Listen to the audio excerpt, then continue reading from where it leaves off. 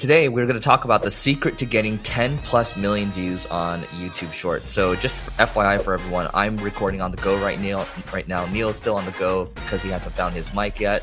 So, we're trying to figure this out, but we're still recording content here. So, the secret to getting 10 million plus views on YouTube, I watched this video. And Neil, do you remember when we were in Boston, we were having dinner with the CEO of Wistia and then this other guy, Jay Klaus. And so he did an interview with this 18-year-old girl. Her name is Jenny Hoyos, Hoyos. And this girl knows how to get like 10 plus million views on her short. So she'll make a video on like $1 boba or like, these fries have been discontinued at McDonald's or like, all these types of videos, right? That like are mass market. So I wanted to share some of the ideas that I found from that video. I found it really insightful. I shared it with my team as well. So hopefully we'll do some better shorts down the road. We've started doing marketing school shorts again. We started kind of changing up our editing style.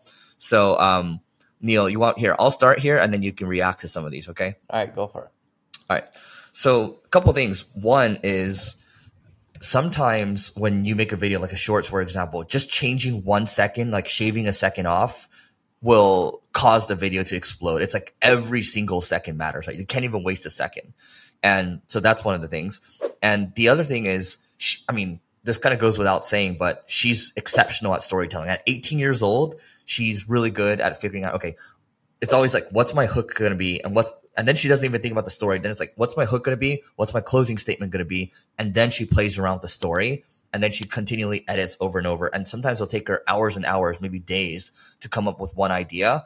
And it'll take her a long time to shoot. So I'll start with that first. Yeah, but if you also look at what she's doing to succeed to get to 10 million views, she's doing mass consumer appealing topics that apply to everyone. Not consumer topics that apply for a few people, but literally mass consumer topics that apply to almost everyone. And she's talking about stuff that's somewhat clickbaity, right? She's going against conventional wisdom, the way she's posing questions, doing her headlines, which is causing tons of people to view.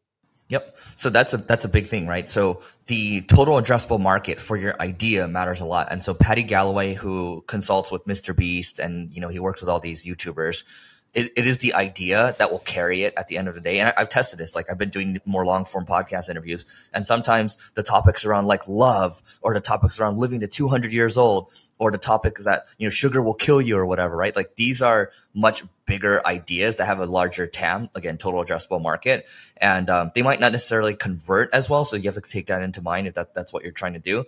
I would say, the lesson here is sometimes you might talk stories and then some of your shorts might tie in more with trying to convert someone, right?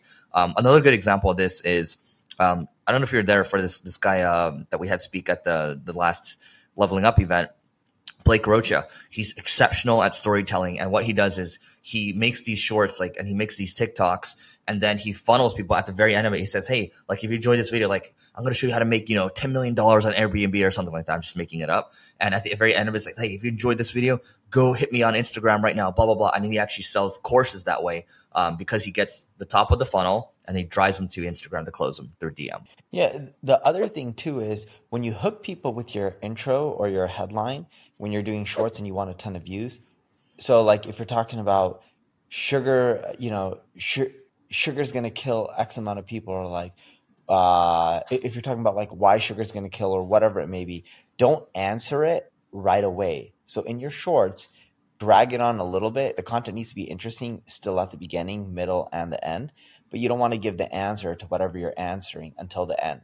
That'll keep people engaged throughout the whole short, which will cause you to get way more views versus, if your headline is, does sugar kill more than cancer? I'm making this up. And if your answer is yes, by 63%, again, I'm making it up. The moment that you end up saying that within the short, people are like, okay, cool, next. Well, if you start talking about does sugar kill more than cancer, and be like, X amount of people each year die by cancer. And here's how many people actually consume sugar worldwide. And here's the things that sugar causes, diabetes, etc. And you start naming, again, I'm not a doctor, so I'm making this stuff up. And then you end up breaking down, if you add all those things up, here's how many people deaths are related to that versus cancer. And you can just be like, look, the difference is 63%. But if you start doing more storytelling and you drag out the answer versus just saying yes right away, you'll end up getting way more views and your shorts will be shown to more people.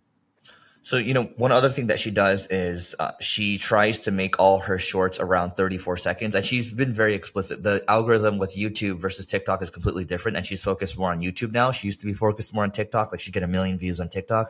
Now she's just more focused on shorts. And so she also made a comment that's interesting to me. She's like, her theory is that her controversial opinion here is retention doesn't matter as much as most people think it does, because she's seen some videos that have like 70% retention and some that have 90% retention, but the 70% retention ones just do way better. And so, she does pay attention to the percentage of people that swipe away. So when you look at your YouTube studio, you can see the percentage of people that swipe away right when they see your video.